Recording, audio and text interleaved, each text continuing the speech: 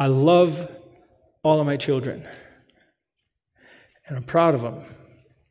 And this week, we learned, Matt called us to say that he'd been actually brought over to another company, wanted to hire him, and it appears to be a very good move for him, just a very excellent time. And you need to know that he's doing well. He's raising his kids to love the Lord. He's going through some of his own theological studies, taking it very, very seriously. And his one son said to me, who's about, third grade, said to me about a month ago, he said, Bumpa, I just finished reading 1st, 2nd, and 3rd John, and in a real Bible. I mean, I see the Bible he's using, and that he's reading it, and he's teaching his kids. And got a wonderful wife, and faithful in their church attendance. It's wonderful to see. But I got to tell you, there was more than one occasion when that kid was growing up that I said to myself, what were you thinking? What were you thinking? Because he gets to kindergarten. Now, when he got to kindergarten, we had 2 kids who collectively had I think 12 or 13 years of schooling behind them already. We had never once been called into the teacher's office. Never once. 5 times in the first 3 months, we're being called in to talk to his teacher. And the first time we're being called in, it's because he spit at his teacher. What are you thinking?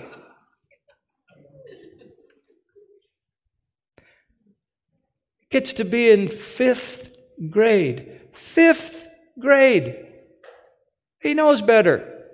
I head upstairs, and he's playing with his friend. I won't tell you who his friend is, because I didn't get permission from his parents, who are sitting here today. 5th grade. And these 2 boys are in the bathtub, clothed, playing with water in the bathtub. They're sitting in the bathtub that they filled with water. 5th graders.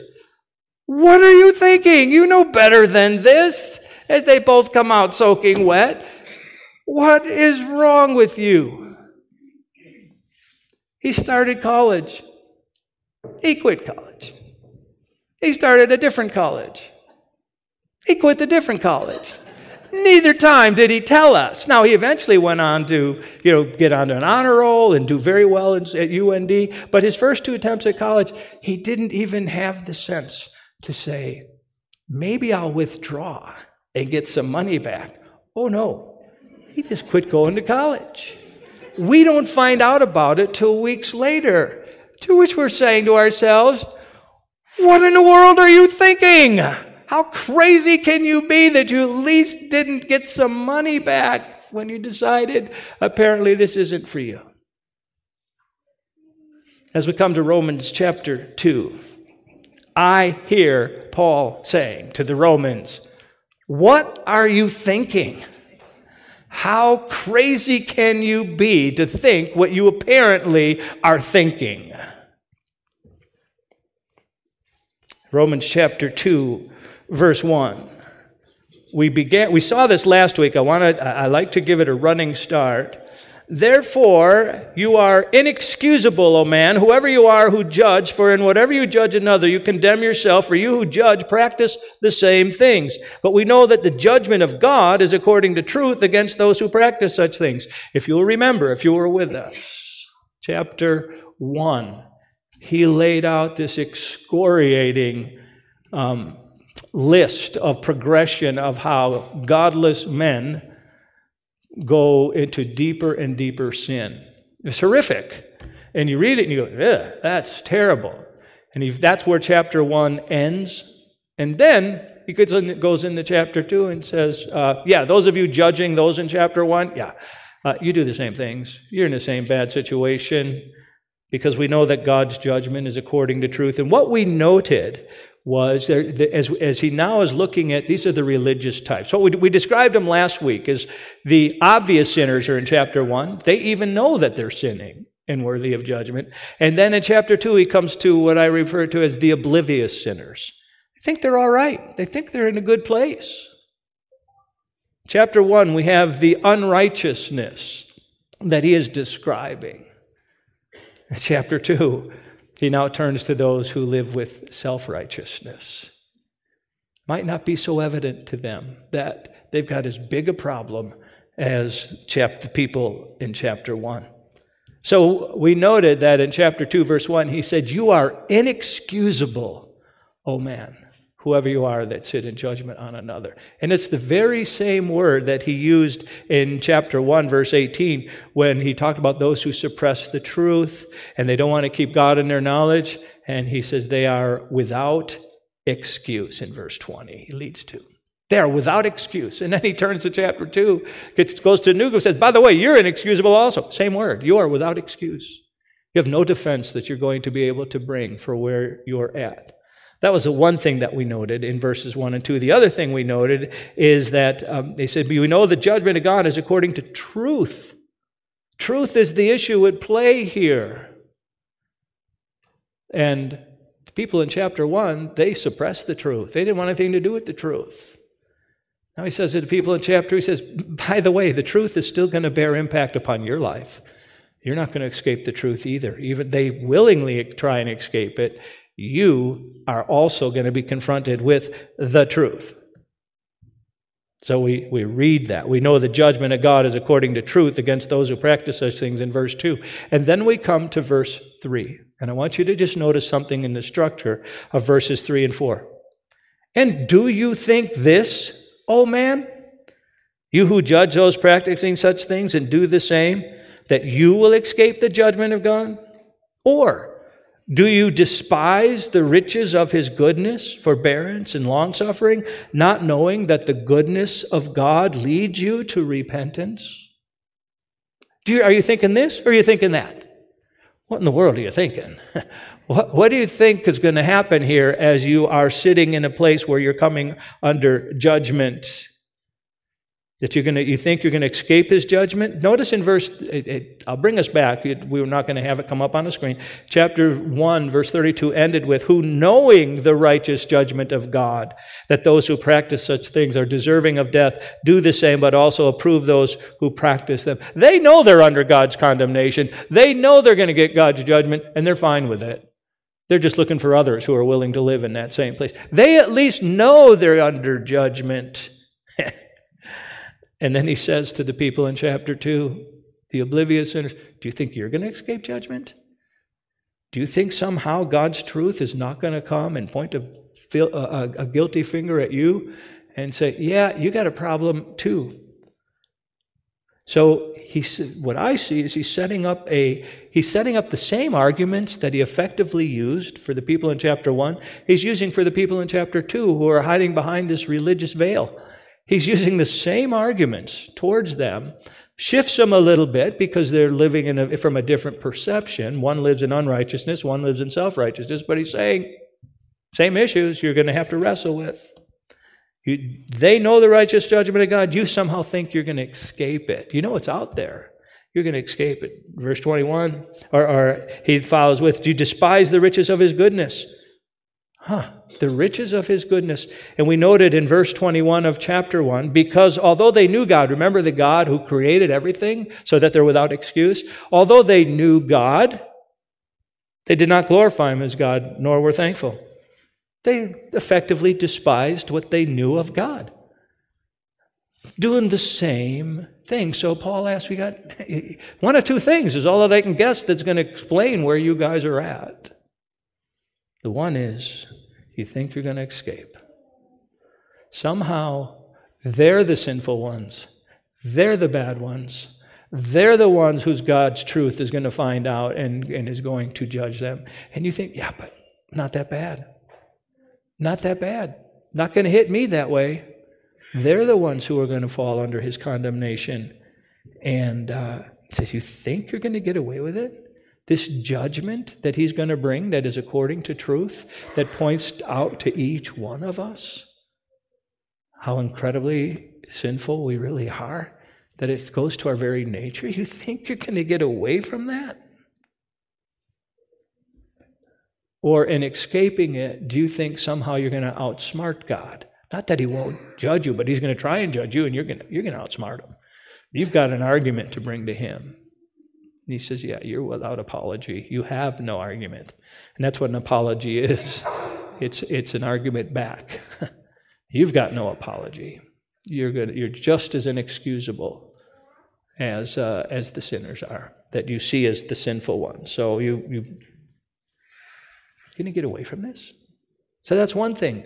Or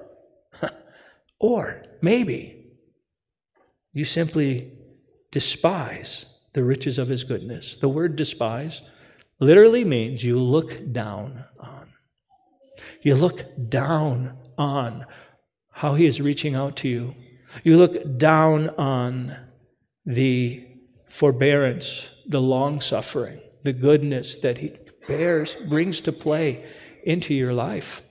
You're just like, apparently God's not going to do anything. Apparently I can get away with this. And you don't see that it is his goodness, his forbearance, his long-suffering that are calling to you. These are the things that are calling to you to say, come to this place of repentance. I offer you a safe place. I offer you a place where you can lay all the trash out there. You can lay out all the garbage out there. You can lay out all the guilt. You can face it all. Here, you can face it. Because I am prepared to forgive you through the blood of Jesus Christ. Preparation has already been made to receive you and to give you the forgiveness you need because the penalty has already been paid. And he's speaking to those. You despise that? Do you look down on that? Do you not understand how gracious God is in offering this to you? And it's the same as those who just don't glorify him, right? In the previous chapter. But well, we don't glorify him. No. Don't want to deal with it. So there's 4 places, whereas he deals with the sinners in chapters 1, the obvious sinners in chapters 1. Now we come to the oblivious sinners in chapter 2. 4 times he's running a parallel between them, a parallel of thought.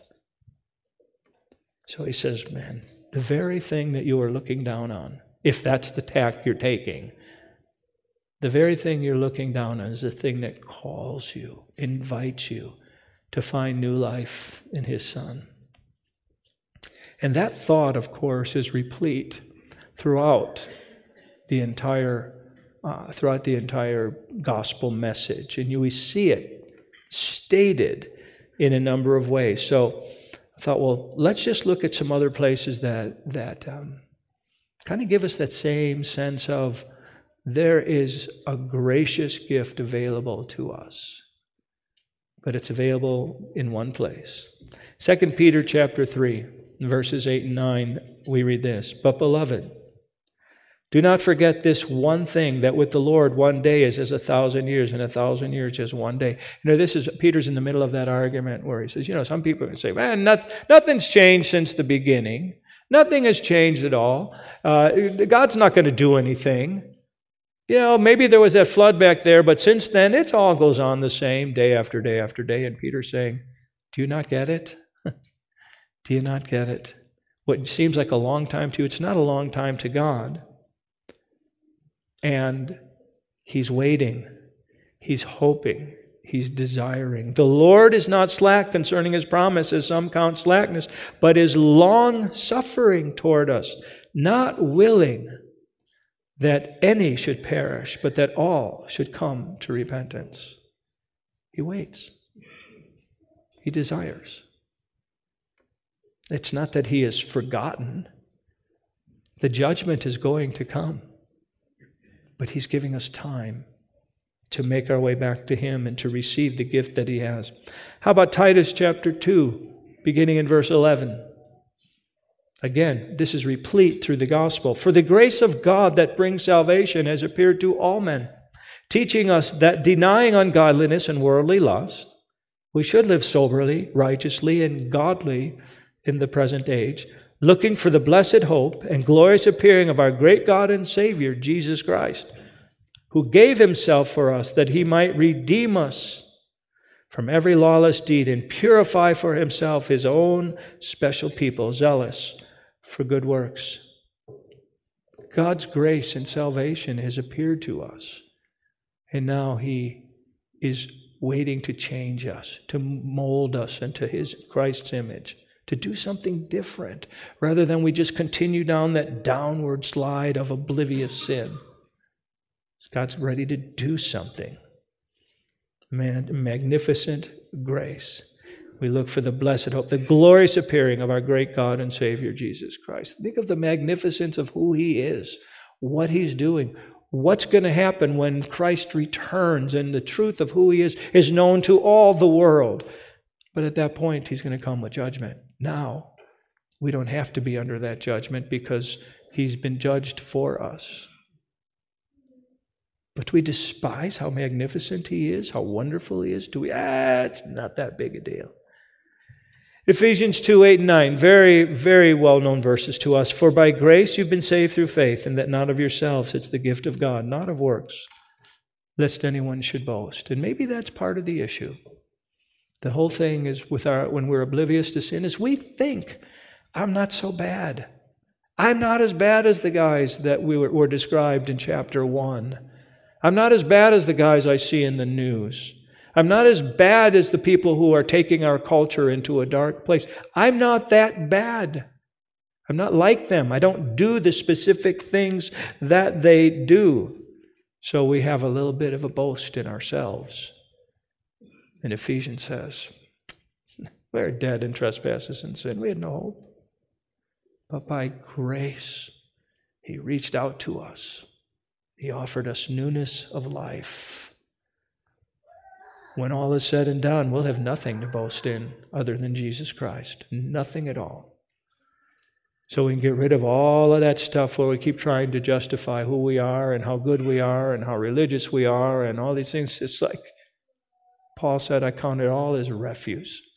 He lived in that world and he said, I count all things but refuse for the excellency of the knowledge of Christ Jesus my Lord. None of that stuff matters, and God waits while we continue to walk in the mire of our own refuse and our own self-righteousness.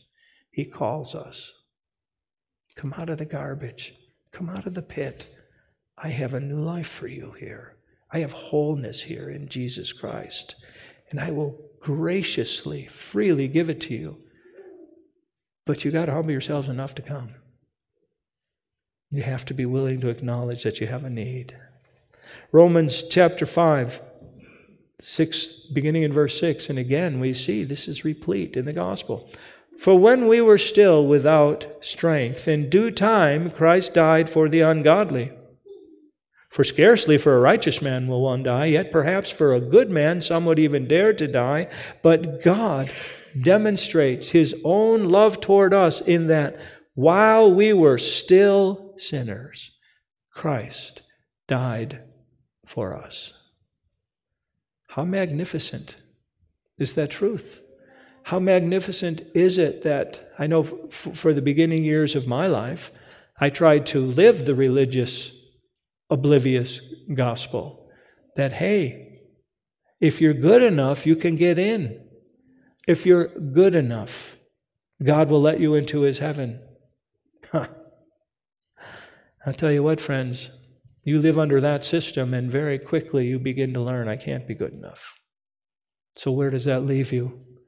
Where does the despair that leaves you in, that if I've got to be good enough, because I can't be that good. And then we find out, God didn't say, clean yourself up and then come to me. He said, I've already made the sacrifice available for you. It's already been paid. You simply need to receive it. It's a free gift that I'm offering to you because I love you. Do we despise that? Well, that can't be very valuable. I'll keep doing it my way. I'll keep being a good person. Being a good person isn't going to cut it. I don't care how good we are. We can't be good enough. Plain and simple. But God is gracious enough that He has made the provision already. Replete throughout the gospel. John writes, as Jesus' words, for God so loved the world that He gave His only begotten Son, that whoever believes in Him should not perish but have everlasting life. For God did not send his Son into the world to condemn the world, but that the world through him might be saved. He who believes in him is not condemned, but he who does not believe is condemned already, because he has not believed in the name of the only begotten Son of God. And this is the condemnation, that the light has come into the world, and men love darkness rather than light, because their deeds were evil. For everyone practicing evil hates the light and does not come to the light, lest his deeds should be exposed. And Jesus, speaking in the Gospel of John, gets to the root of the matter there, doesn't he? He gets to the root of the matter. God gave his Son. Whoever believes in him will not perish, have everlasting life. Whoever doesn't believe, they're condemned already. Why? Because we're born condemned. I know that sounds harsh, but we are. We're born with sinful natures, and we are born dead in trespasses and sin. And if we don't address that problem, we die dead in trespasses and sin, separated from God. But God, in his grace, poured out his righteous judgment on Jesus at the cross in our place. And it was adequate to pay the penalty that is due us. And God says, I have a gift for you. Will you receive it? Will you receive it? And Paul knows among those in Rome, says there are those who despise the riches of his goodness. They're not getting it. They're not understanding that this thing of goodness, forbearance, and long-suffering, they're not a weakness in God. They're not something wrong with God. Those are the places from which God is calling and saying, I want you to be a part of my kingdom. I want you to be redeemed. I want you to not live eternally separated from me. So, friends, it takes its shape in many different ways here as we go through the Scriptures. But the message just keeps coming through.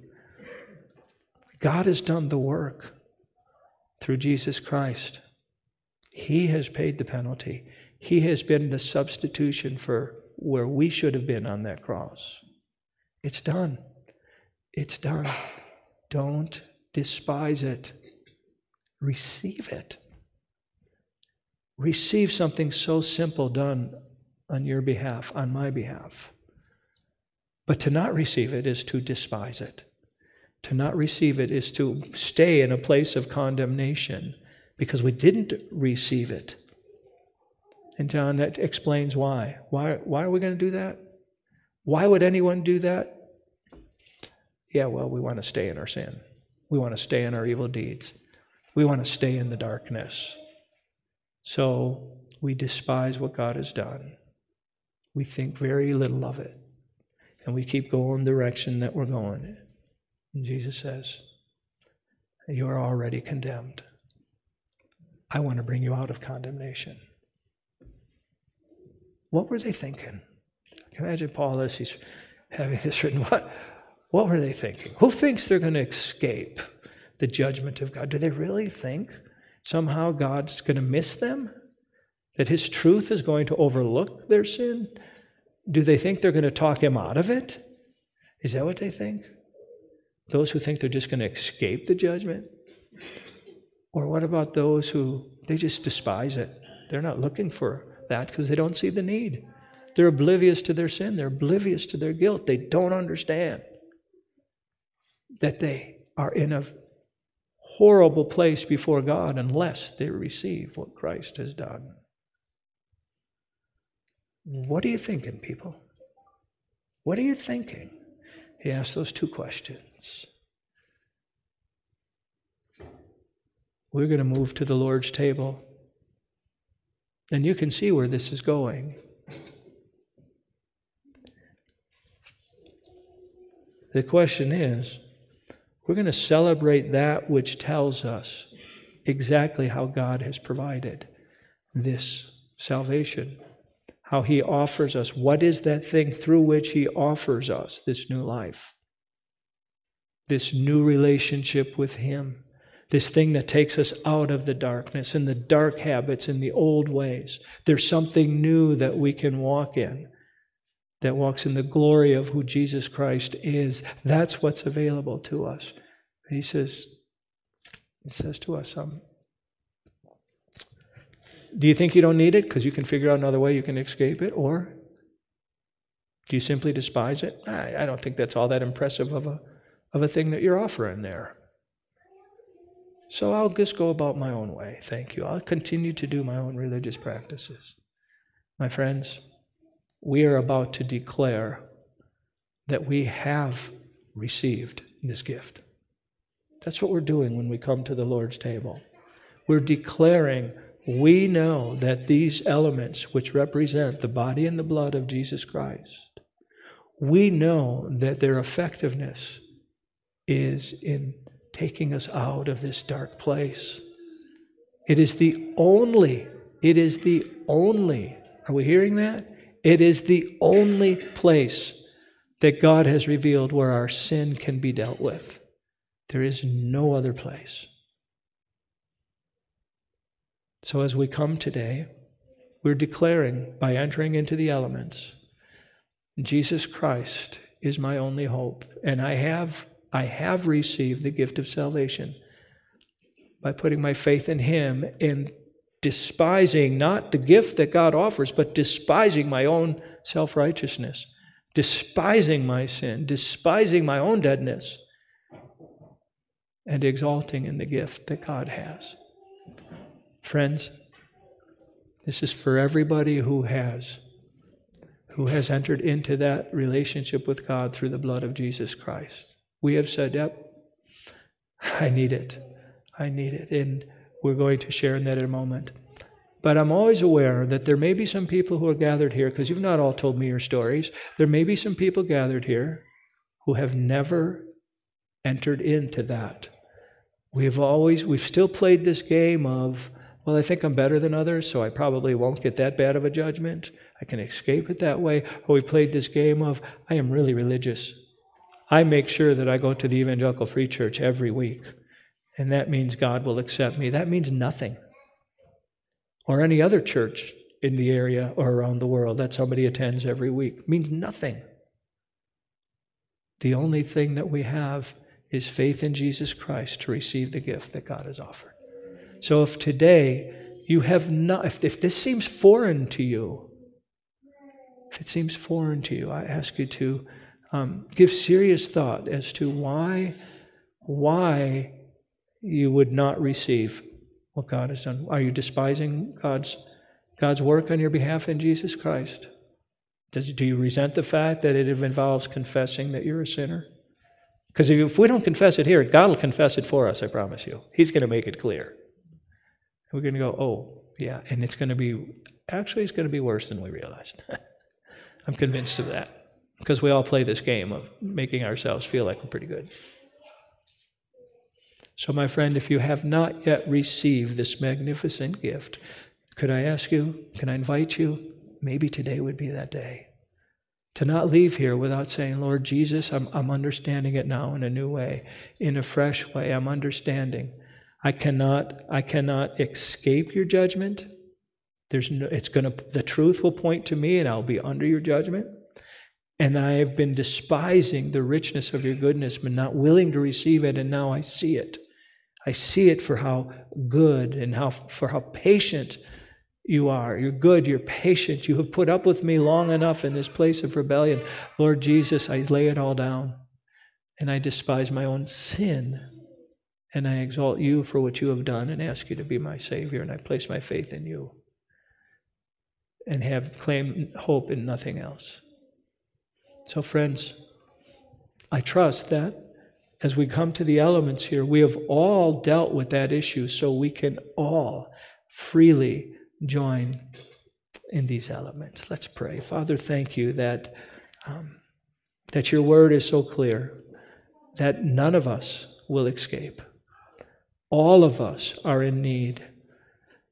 And Lord, if there's anyone here today who has despised look down upon what you offer in Jesus Christ. I pray that today will be the day of great confession, that they will acknowledge that they can't be made right before you by their own works, but that Jesus Christ can make them right. I pray this will be the day, Father, that they will quit thinking that somehow they can outsmart you.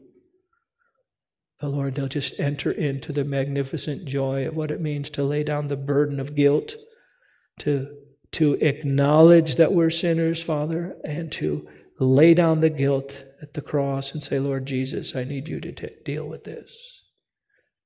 So today, Father, I pray if there's anybody either in this worship center or listening online, Father, that today, that they will say, Lord Jesus, I need you. I am a hopeless sinner, and I need you. And that you will invade their lives, Father, and that you will become their saving Father, that Christ will be their Savior, that the Holy Spirit will indwell them to give them newness of life, Lord. And Lord, for those of us who have walked in this and we have embraced this truth, some here for many, many decades, Father, I pray that this moment here, as we come back to remembering the elements of the Lord's table, I pray that this moment will be a reminder to each of us, an uplifting reminder as to how you have worked this magnificent thing in our lives. And maybe sometimes through the years, Lord, we've even taken it lightly, but that you will impress upon us again how serious this is, and your love, and that we maybe need to refresh our understanding in new ways. So we ask that you bless us as we share in these elements now. We ask that you do a work in our hearts. In Jesus' name, amen. Amen.